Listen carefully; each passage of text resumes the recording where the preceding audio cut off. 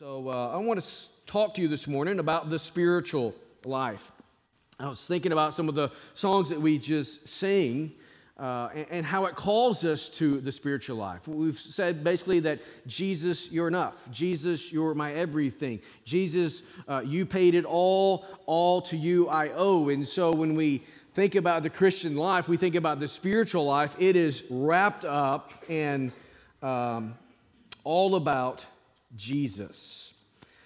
And yet we all love a good experience, right? Anybody like a good experience? I guess not. I mean, let's just all go home if you don't want to have a good experience. I think it's safe to say that everyone enjoys a good experience. And so what do I mean by an experience? Well, it's simply an event. It's an occurrence that leaves an impression on someone. That's what an event or an experience is. For instance, you go to the movies. You want the plot in the movie to be so good, the characters to be acting so well that when you walk out of the movie theater with your friends, with your family, you want to still be talking, thinking about, discussing the plot of the movie on the way to the car, right? You don't want to walk out of the movie theater thinking, well, that was a wasted $45 I spent. You know, like, that's a great investment. When you're at the ball game, maybe you're watching a ball game, you want it to go to overtime. You want it to be a nail-biter. Of course, you want your team to come out on the victory side, but you want it to be a nail-biter and just one of those monumental type of experiences. This is beginning of wedding season, and so when you go to a wedding or you're getting married, you want the wedding to be perfect. You want it to be magical. You go on vacation to a national park or state park or somewhere that's beautiful and explore nature. You want to capture every bit of the beauty and the majesty that there is in the nature. When you come to church and you gather with the people of God, we also desire to experience something powerful. I hope and pray this morning that none of us gathered with the church just simply to go home for Mother's Day's lunch. I hope we've gathered this morning because we want to experience the person and the power of the Lord Jesus Christ and His Spirit in our lives. And so experiences are good. They are good gifts from our gracious God. Nonetheless, experiences in and of themselves are a terrible substitute for the Lord. People who have encountered and been transformed by the Lord, think about this, they have had the ultimate experience. We, if we know Jesus, know the God of all creation, and we get to experience Him on a daily basis. Nothing else in the world can top that experience. And yet, if we're not careful as believers, we can get our eyes off of Jesus, off of that experience of knowing and walking with the Lord, and be tantalized by lesser things. Think about the Apostle John. We preached and walked through the book of Revelation last year, and there in Revelation 17, John is having this vision. He's with an angel who's walking him through this vision, and in the midst of this vision, he sees the great prostitute who's seated upon the beast, and he looks at her, and the Bible tells us he was greatly marveled. Why? Because he saw in the great prostitute someone who was beautiful and elegant and even sensual. We might say it this way, she was fine. And in the midst of that vision, he gets his eyes off of the Lord and onto lesser things. It can happen to any of us. We want to experience the Lord. It's amazing how all of this works. You know, within the creation and the makeup of human beings, God has built within us the capacity to sense. We have 5 senses, right? We have the sense to see, to hear, to smell, to taste, and to feel. And so these 5 senses, in large part, God has given them to us as windows into our soul. They enable us to experience much of what life has to offer. We take it in through these senses. Through them we get to enjoy, think about this, the beauty of creation. We get to enjoy the sound of beautiful music. We get to smell the enticing aromas that are out there, the taste of good food, and the touch of a loved one. Experiences are good gifts that point us to a good giver. If we're not careful, however, the experience can become the goal rather than the pathway that takes us to the goal. We begin to get our eyes on lesser things rather than on the greater thing.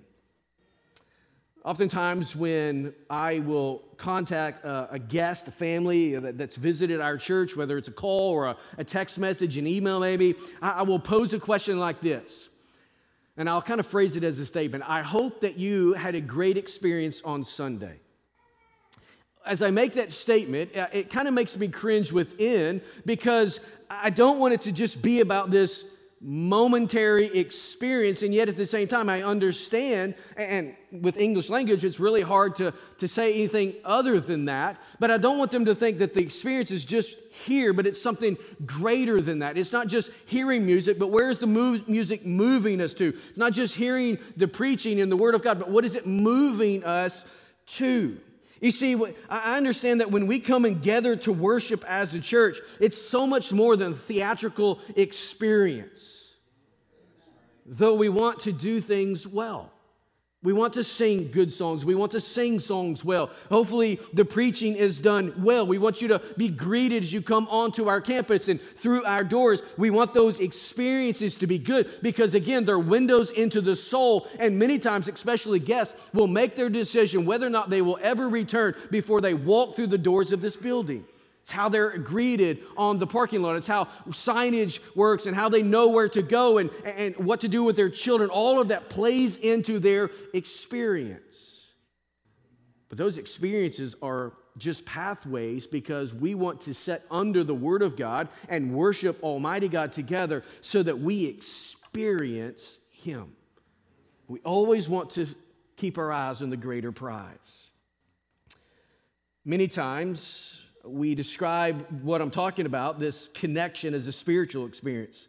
I can remember as a teenager growing up in my home church back in Northwest Arkansas, and we had a phenomenal worship ministry with a huge choir and a full orchestra and band and a bunch of praise team singers out front and just incredible music. And I remember as a teenager standing there Sunday after Sunday after Sunday, and the way the service would typically start would be a big song, some sort of celebrative song, and the people on the platform would start it, and the congregation is standing, and we're singing together. And as we're singing, the choir comes in out of the doors in the choir loft, and they would crisscross across the choir loft there and take their places, and we would all just begin to sing together. It was this magical, wonderful experience. I remember standing there and singing, and I would get these tingly feelings. It's almost like you're caught up into heaven.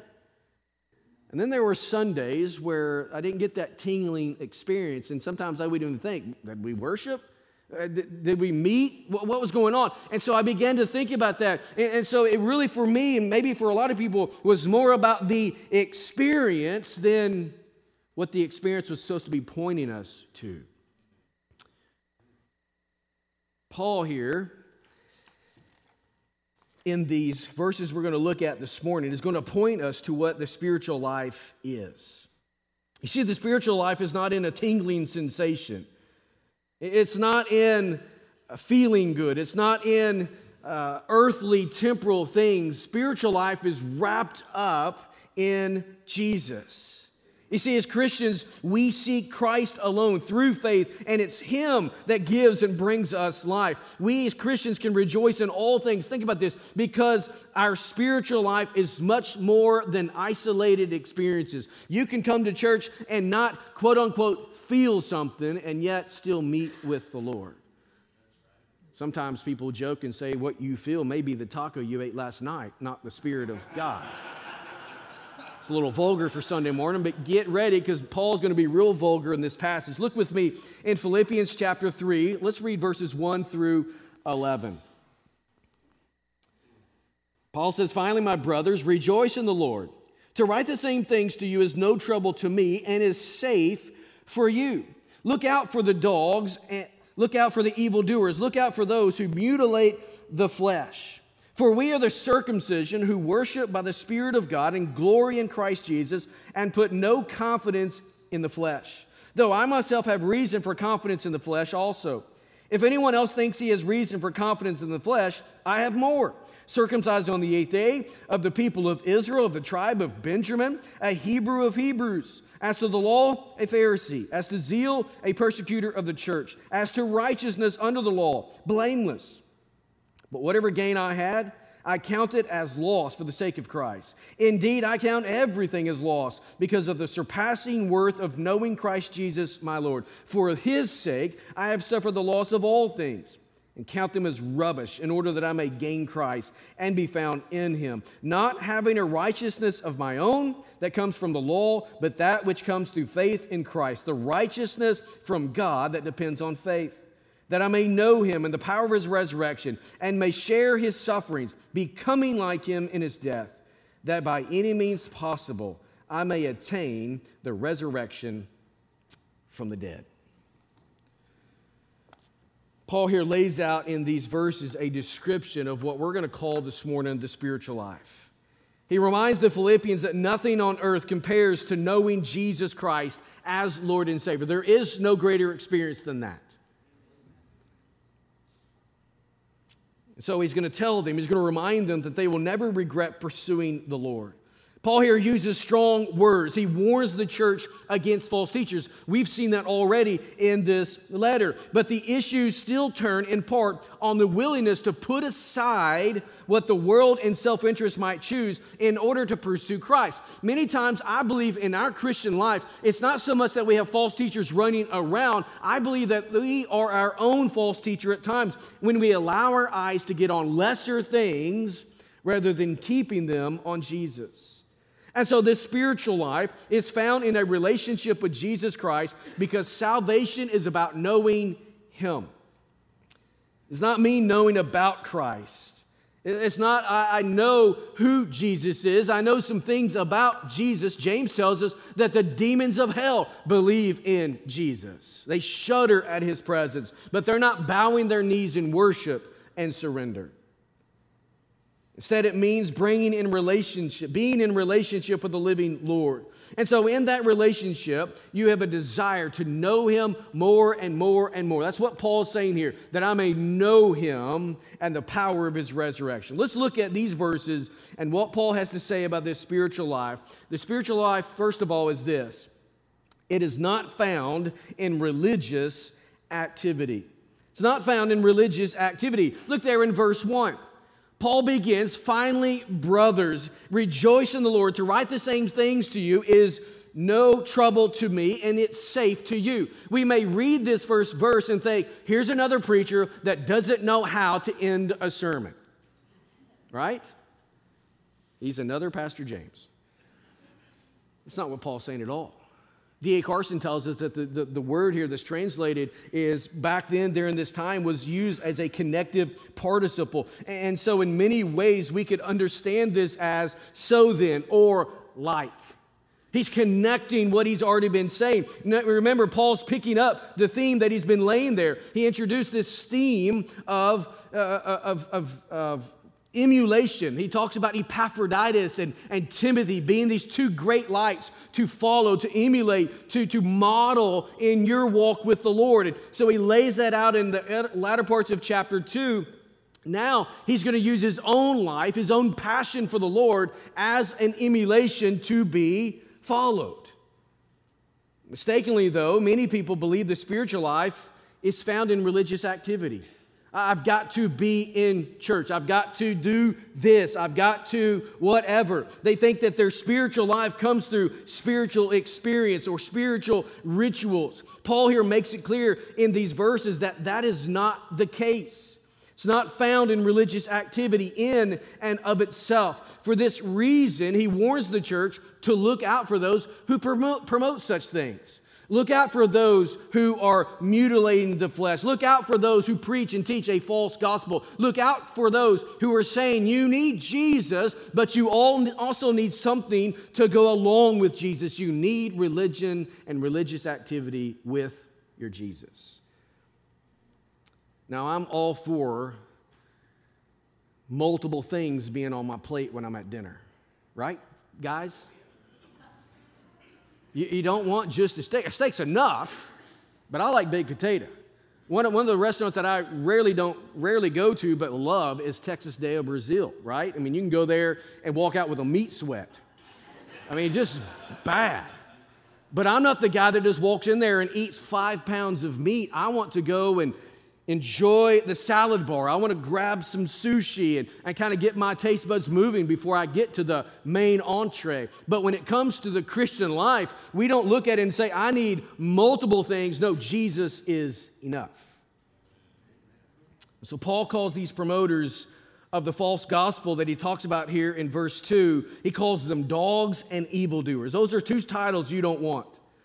They are these people, these evildoers, these dogs are those who think that through their mutilation of the flesh, spiritual points are scored with the Lord. And so who are these people? Well, the New Testament tells us that they are Judaizers. That's the label the New Testament gives them. We know that during this time of the early church, many devout Jews were willing to say, yes, Jesus is the Messiah, and we're willing to give allegiance to Jesus. We just believe you should also have observance of the law with it. It's Jesus plus something equals a new life. And so they believed the Gentiles had to become Jews before becoming Christians, which involved circumcision, which involved observing the law of Moses and following the dietary laws and all of the things that came along with it. This movement became such a big deal in the early church that there had to be a council that met in Jerusalem with all of the apostles. And there it was Peter and James and John and Paul and Barnabas and the others, and they wrestled with this issue. And thankfully, these men, these godly apostles, upheld grace and denounced works. They did not put the burden on the Gentiles of becoming Jews first, then becoming followers of Jesus. They rejected anything that would be added to the gospel. Why? It's because when you add to the gospel, you lose the gospel. So Paul here instructs believers to put no confidence in the flesh. The gospel is not Jesus plus religion will give you salvation. No, the gospel is Jesus plus nothing equals and gives a new life, a spiritual life. And for this reason, Paul uses his personal life, uses his own experiences to illustrate what this looks like, what this means, and the vanity of putting hope in those lesser things, those things of the flesh.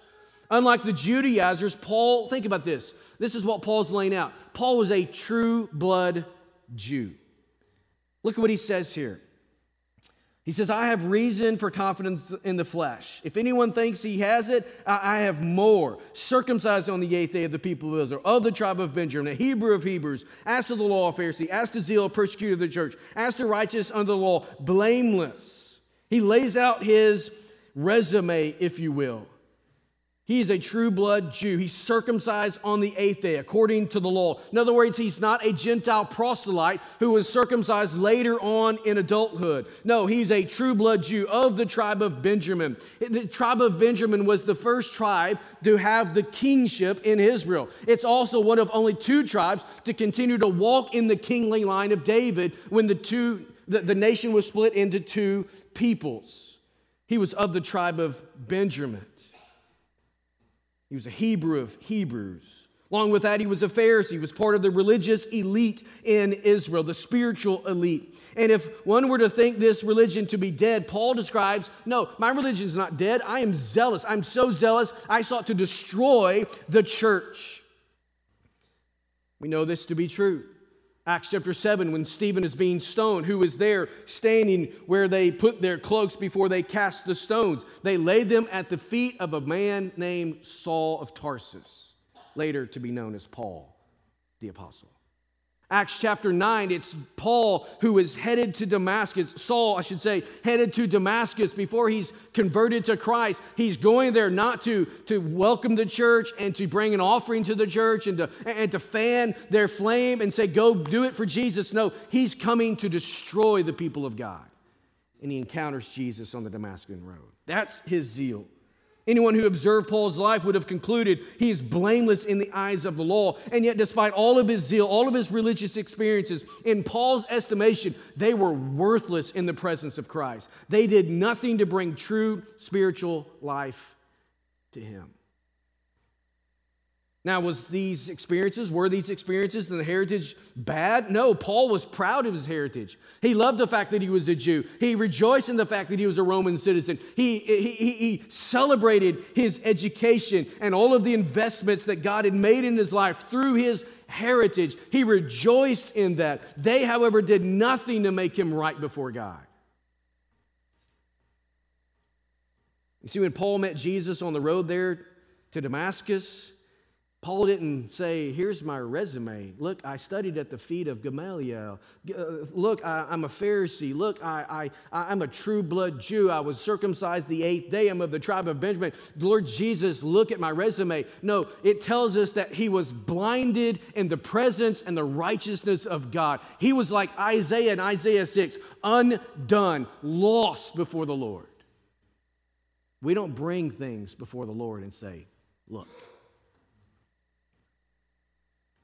He didn't say, hey, I've got a certain ethnicity. I come from a certain pedigree. Look at my heritage. No, he looks at all of this and he says it's nothing but rubbish. Now, that's a really nice translation in the ESV. It also could be translated, and I believe it probably is in the King James, as dung. Here's what Paul's saying. I'm going to be vulgar for just a moment in the most Christian pastoral way I can possibly be, but I'm going to be vulgar because Paul is vulgar here. Literally what he's saying is this. Paul's saying all of this religious activity was nothing but a big pile of poop compared to knowing Christ. That's the language.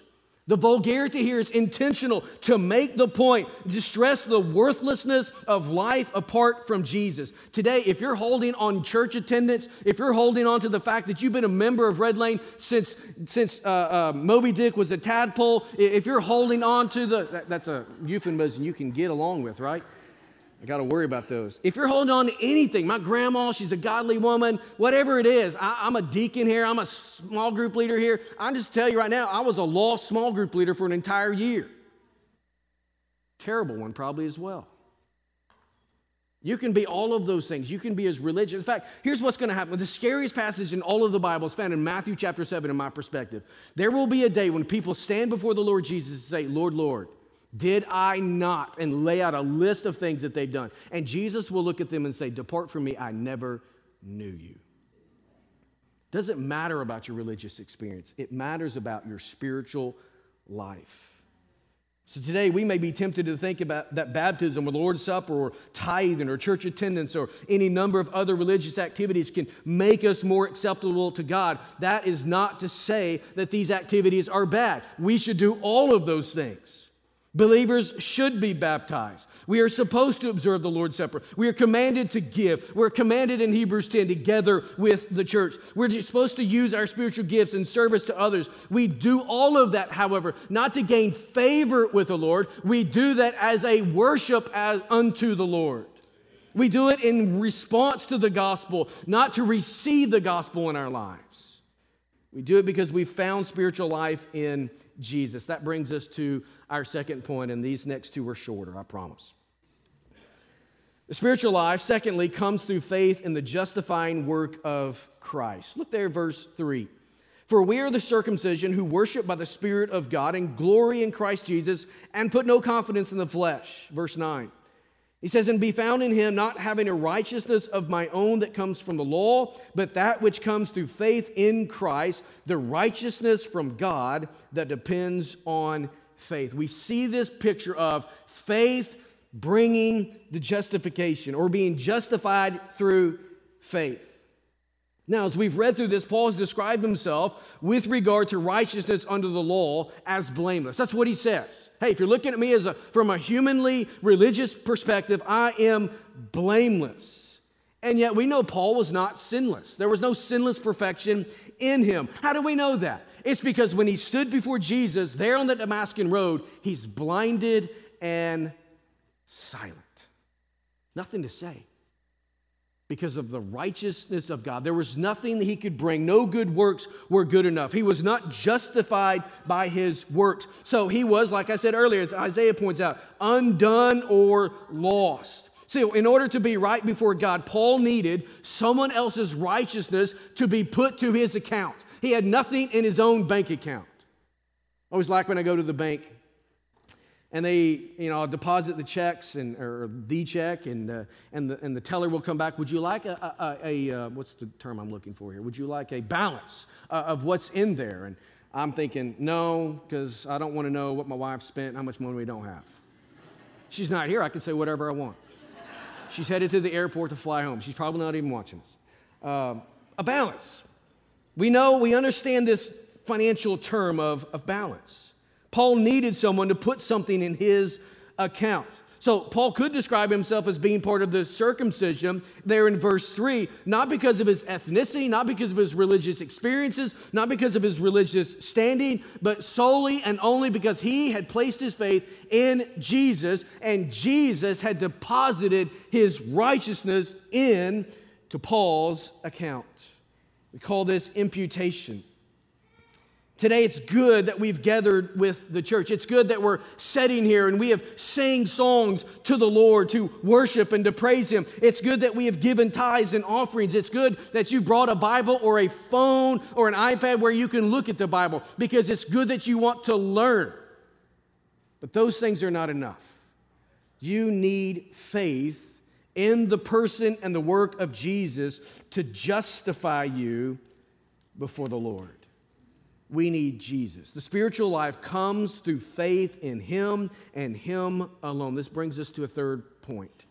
The spiritual life grows as the flesh is put to death.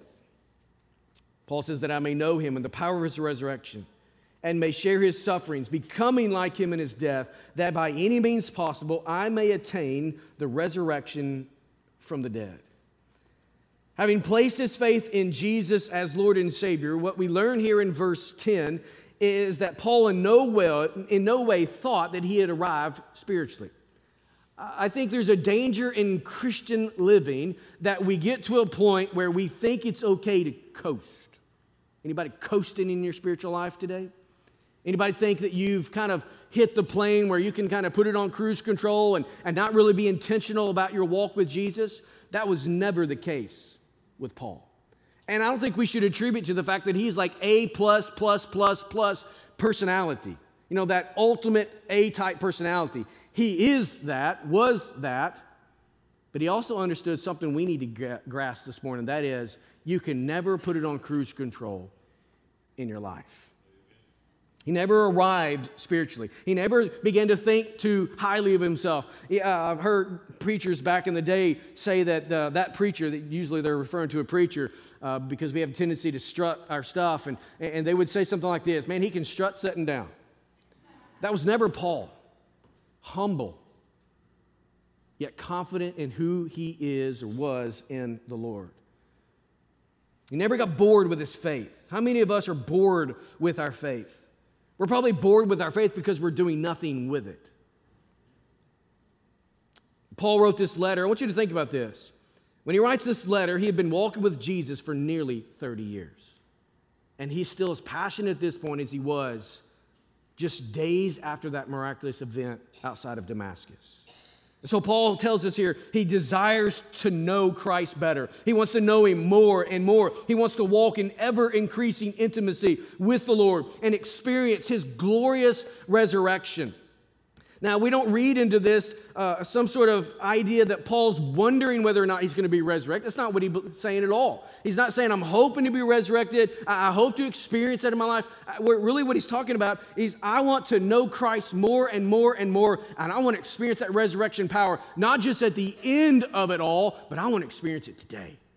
Well, you're not dead, Paul. How can you experience resurrection power today? You're not dead. Well, what does he say to the Galatians? I'm crucified with Christ. Nevertheless, it's not I who live, it's Christ who lives in me.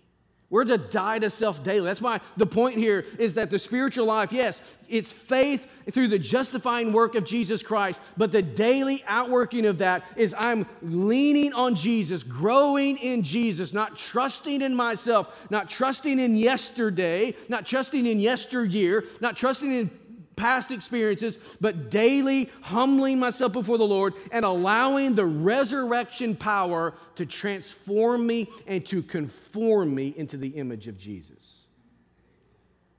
It takes a whole lot more than religion to transform your wicked heart. You say, well, that's not very nice to call my heart wicked.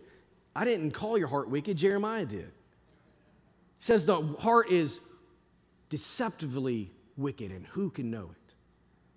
It takes the resurrection power. It takes the power that raised the Lord Jesus from the tomb to life. It takes that type of power every single day to transform your life and to conform you more and more into who Jesus wants you to be.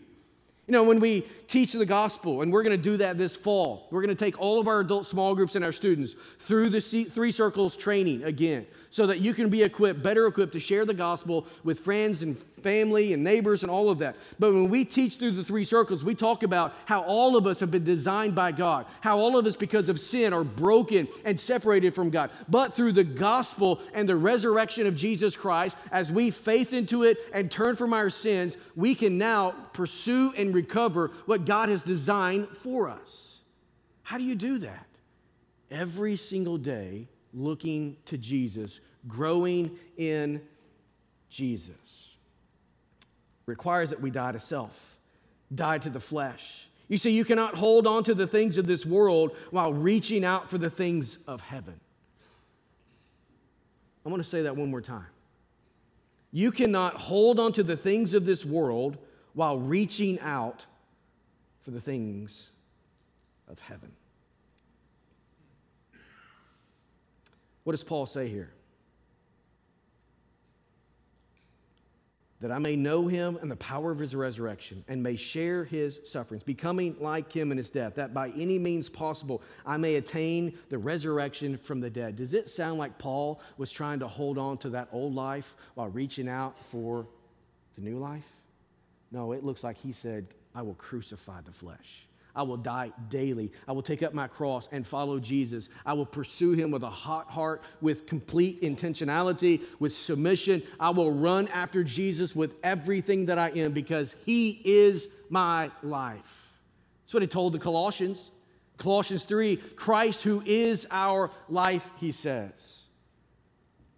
And so becoming like Christ in his death requires we daily nail our fleshly desires to the cross, that we die to self. There is another component to this equation, though.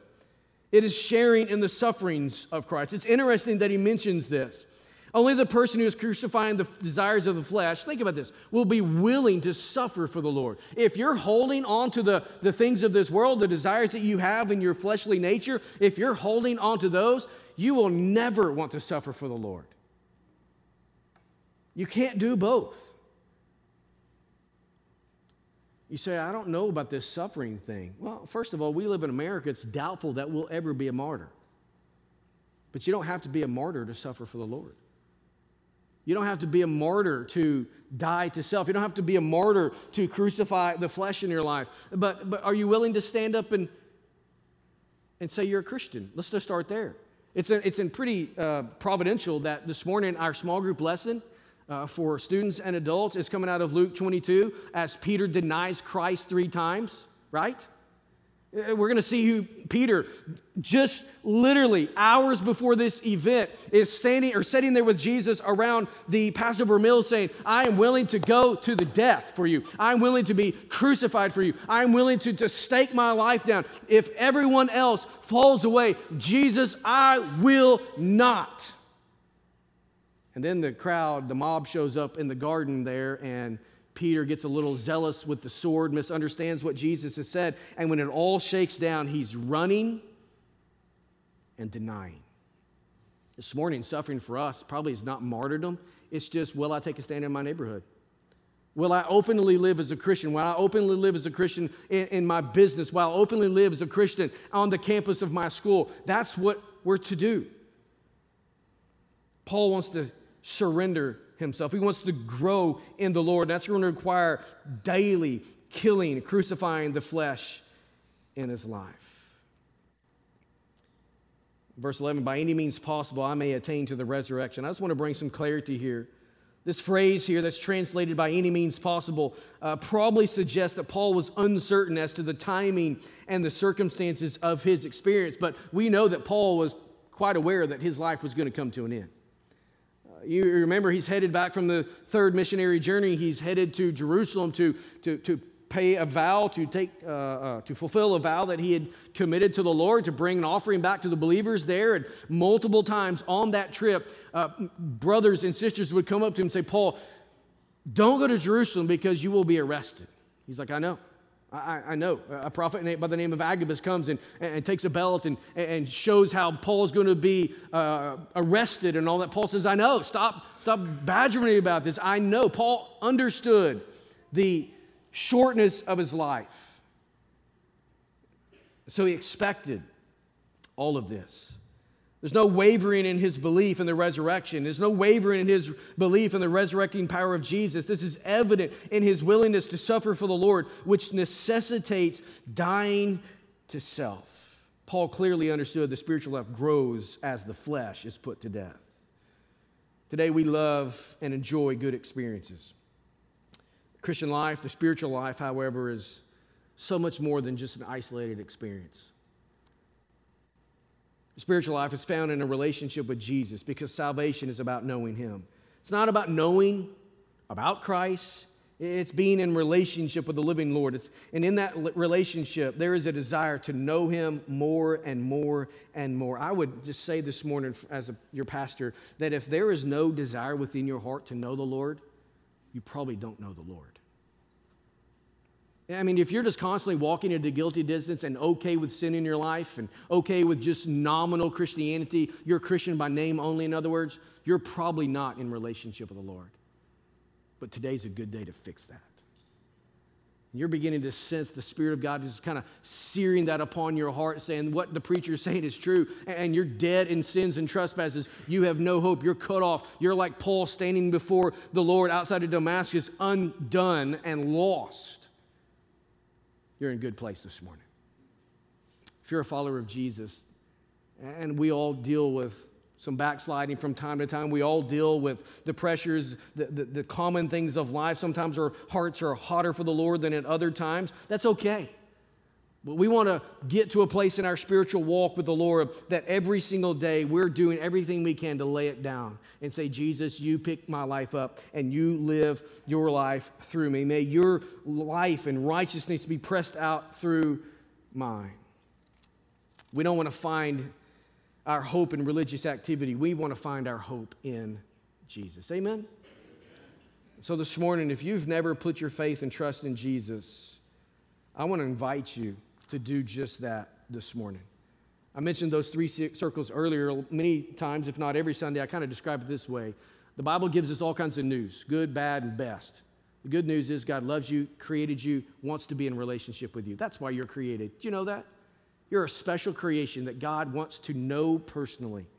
The bad news, the Bible tells us, is that you're a sinner. You're a wicked person. You're separated from God because of your sin, your rebellion against God. We're born into this world like that. We sin because it's our nature. It separates us from God. The best news is that even though you're wicked to the core and cut off from God and without hope and on your way to a devil's hell, the best news of all is that God Himself came to do what you could not do for you. He took your sin upon Himself. He bore the pain and the punishment and the judgment for that sin so that you could be forgiven, cleansed, and restored. It's the three circles. Designed by God, broken because of sin, and we all know brokenness, right? We know what that looks like. We know how we try to get out of our brokenness. We know how we try to fix our brokenness. And here's what we also know. No matter what you do to fix your brokenness, you're still broken. In fact, many times we make ourselves even more broken. But the good news is the gospel of Jesus. He came and died in your place, but didn't just die as a martyr. He died as a Savior to be resurrected to new life so that you could have eternal life as well. On your way back to pursue and recover all that God desires for you. This morning, if you don't know Jesus, you're online with us, you're in this room, the invitation is for you to come and we'll gladly get you with one of our, what we call encouragers. They'll walk through the gospel with you. Maybe this morning you're a believer, you're saying, I'm just walking at a guilty distance and I need to come home. The altar's open. Love to pray with you. Our encouragers are here as well. Maybe you just want to spin around in your seat and just do business there in the quietness of your own seat. Whatever you need to do this morning, let's have freedom to follow the Spirit's leading in our hearts.